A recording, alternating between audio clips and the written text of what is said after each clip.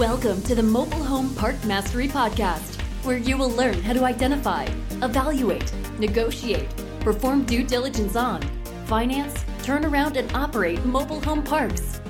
And now, here is your host, the fifth largest mobile home park owner in the United States, Frank Rolfe. What do you think about when you think about great archaeology finds in world history? The pyramids in Egypt, ruins of the Aztecs, trailer parks? Probably not trailer parks, but that's what we're going to go over today. This is Frank Rolfe of the Mobile Home Park Mastery podcast series. We're going to be talking about trailer park archaeology, and the definition of archaeology is the study of history through the analysis of artifacts and other physical remains. And that's exactly what we're going to be talking about, only it's going to be regarding mobile home parks. So let's first talk about the two basic eras we're going to be reviewing. There's two main time periods in the development of the mobile home park industry. One is the 1940s through 1950s. That was kind of the start of the whole era of living in what formerly were travel trailers. And then the 60s and the 70s, when mobile home parks kind of blossomed into this new kind of residential product. So we're going to divide this up into those two eras. The 40s and the 50s is one, 60s and the 70s is number two, because they're very, very different. And you can tell a lot about a mobile home park you're looking at buying based on how these archaeological remains lay out. Let's first start with the locations. The locations of the 40s and the 50s were, in one word, in many markets, amazing. You have mobile home parks that are in areas you would never imagine you would find. Let's just take, for example, the park we had in Jeffco in Arnold, Missouri. This mobile home park was directly across the street from the school campus for the elementary, middle, and high. Only form of housing right in that area. Surrounded by shopping centers, high-rise hotel down the street. How the heck did it get there? Well, the answer is in the 40s and the 50s, America was in its infancy. It was just growing. Whoever built the property just lucked out and built it in just the right spot. And on top of that, there was no negative stigma against the industry back in the 40s and the 50s. We're talking an era in which most people had been in World War II or Korea, and they were used to mobile homes, and they lived in mobile homes in the war, and they lived in them in the GI Bill, and they saw nothing wrong with them. And Elvis lived in one of the movies, and he actually lived in one in real life most of the time when he was down in Memphis. So that's why they have amazing locations. There was no pushback, and they were in the right place at the right time. Another thing you'll notice on locations from the 40s and the 50s are they're typically on fairly major roads, things like Route 66, major highways. And that's because, bear in mind, they grew out of the RV industry. So these were areas where RVs would typically drive by, then pull in and park, and ultimately live in there full time. The locations of the 60s and the 70s are a little different. They're still good, but they're more suburban. You don't see a lot of urban locations on parks built in the 60s and the 70s. And that's simply because the industry now acknowledged it was not a part of RVs, but was a permanent way to live, and people were living like they do in regular housing subdivisions, more of a suburban feel. Both locations are good. Let's move to the layout.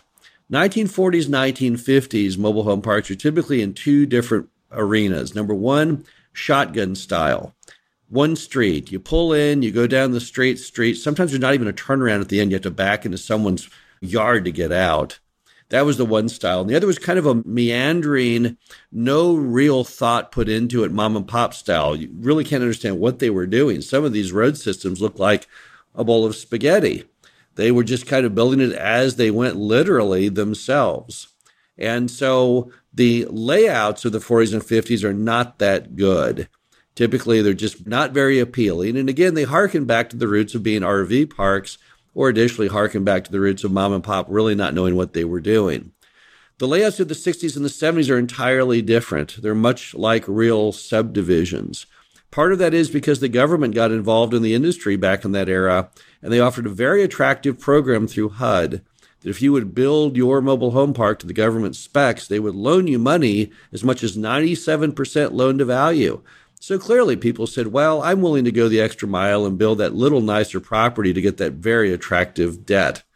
So when it comes to layouts, definitely 60s and 70s, so much better than 40s and 50s. It's not even funny. Let's move on to the lots themselves. Lots of the 40s and 50s were relatively small. Why? Because the homes were small. The biggest home back in the 40s was 38 feet long. Biggest homes in the 50s were also about the same length, maybe up to 40. Therefore, a lot of lots in those days were only 50 feet in length.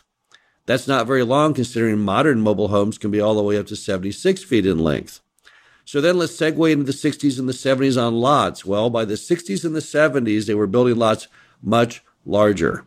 So most of your parks from the 60s and the 70s will hold 76-foot homes, which are the largest homes they manufacture. And if not 76, then something that's equally large, maybe 68, 72, things like that. So the bottom line is the lots of the 60s and the 70s are far superior to the 40s and the 50s because now they handle the larger homes that most customers prefer. Now let's turn to parking. 40s and the 50s, basically you parked in your yard. Sometimes they had maybe a couple of those old-timey runners for your car tires on them. The other option is on street. Some of the better builders in the 40s and the 50s would put the parking on the streets. They'd make extra wide streets so you park your car right in front of your home. That's how it is in most of those Elvis movies. If you look at the parks Elvis lives in those movies, you'll see that typically that's how you park. You park right in front of your little British sports car right in front of your mobile home. 60s and the 70s, it changed significantly. You still had on-street parking in some of the earlier parks, but by the later 60s and 70s, it was all about concrete pads or asphalt pads, and you parked on these pads, two-car pads typically, right in your yard, right next to your mobile home.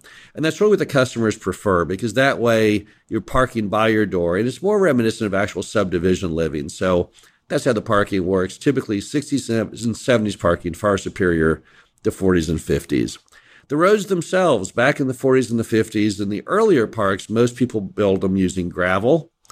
They didn't see the reason to make them paved. These were RVs. Who cared? No big deal. A lot of those early 40s and 50s parks were typically built behind motels or restaurants, capturing that highway travel and telling people, hey, pull your little RV or trailer thing right back behind the building. The later ones were paved. Some of the paving's not bad, but also a lot of the paving's typically very crude. What happened was mom and pop did a lot of their own paving, didn't want to spend the money for the professionals, and so therefore the roads are typically not very good in the 40s and the 50s. By contrast, in the 60s and 70s, the roads were really, really good because, again, you had that government program through HUD offering people very attractive financing if you'd follow their directions, and they like to build really big, wide, very thick paved streets. Also, by the 70s, you started to see concrete coming into use as the streets in mobile home parks. So definitely when it comes to roads, the 60s and the 70s, far, far better than the 40s and the 50s.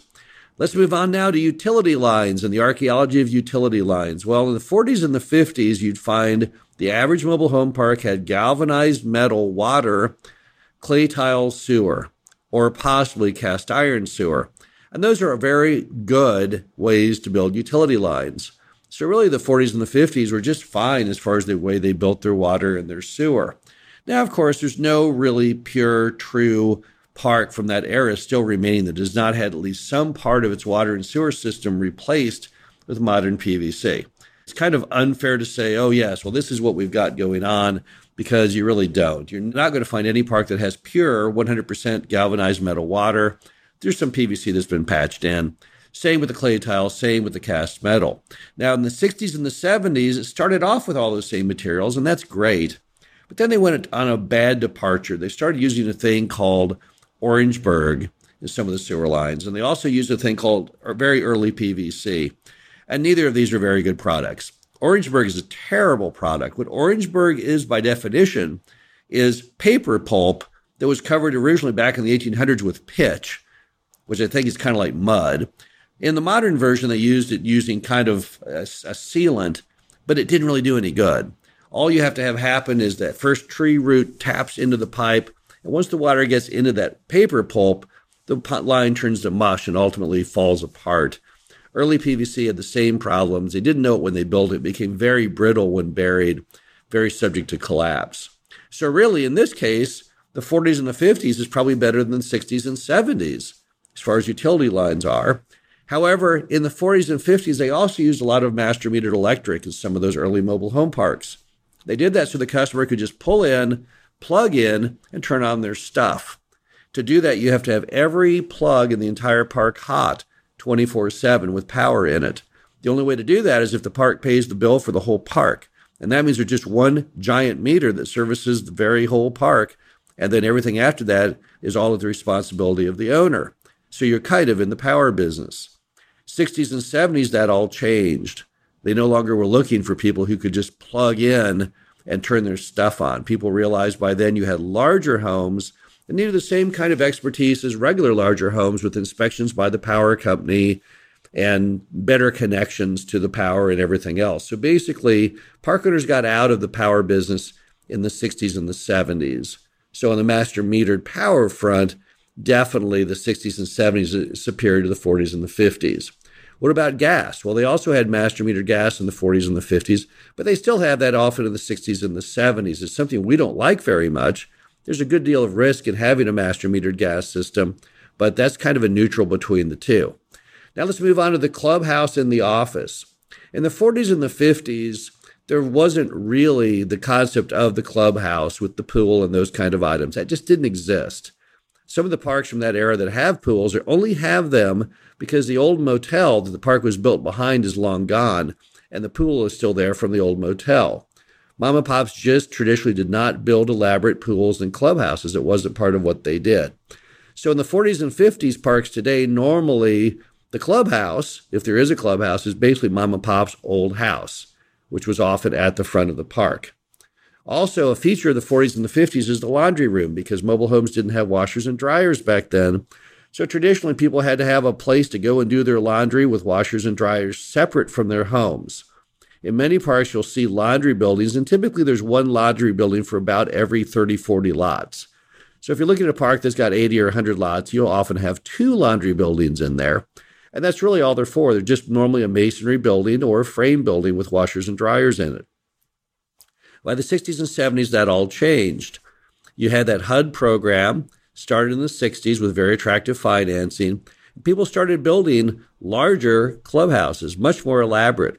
The typical HUD clubhouse from that era had to have in it an area to have a communal meal, so it had a commercial kitchen. It had to have his and hers commercial bathrooms. Typically would want to have a pool table, ping pong table, pinball machine, adequate seating, and then a swimming pool outside that again had tables and chairs for the community to gather. The HUD was attempting to build communal spaces to create relationships between residents and give them recreational time. And that was a great idea, and that fostered a lot of bonding in those properties because people started hanging out together. So when it comes to clubhouses and offices, then the 60s and the 70s is far superior to the 40s and the 50s. However, that's not entirely true, because there were some glamour parks of the 40s and the 50s that had over-the-top amenities. Some of the finest clubhouses and pools I've ever seen in mobile home parks came from the area of the 40s and the 50s. And that's simply because back in that era, we thought the industry was going to be a glamour industry. So as a result, some of the early builders thought they were harnessing the future on the front end. There's a mobile home park in Fort Worth, for example. It has a gigantic Tudor mansion as the clubhouse. What were they thinking? Well, again, they thought this was going to be the way people of extreme disposable income were going to live into the future, wearing black dinner jackets to dinner and the wives wearing cocktail dresses while they sat in the mobile homes sipping martinis. At least that's what the ads from that time would suggest. So some people built over-the-top stuff. But by and large, the 60s and the 70s is back when the government got involved, and finally there was some kind of order to it all with fancier clubhouses and pools and the like. Again, this is Frank Rolfe, the Mobile Home Park Mastery podcast series. Thought you'd enjoy this breakdown of the archaeology of mobile home parks, looking at the 2 different eras and what they all featured and how they were different from each other. As you can see, it's a varied industry. A lot happened there back in that era from the 40s up through the 70s, the bulk of the time of which all mobile home parks were built. And there's so much to learn by studying these older parks. It'll show you a lot as far as your investment type and just the quality of life that customers can expect. Again, this is Frank Rolfe, the Mobile Home Park Mastery podcast series. Hope you enjoyed this episode and talk to you again soon. Thank you for listening to the Mobile Home Park Mastery podcast.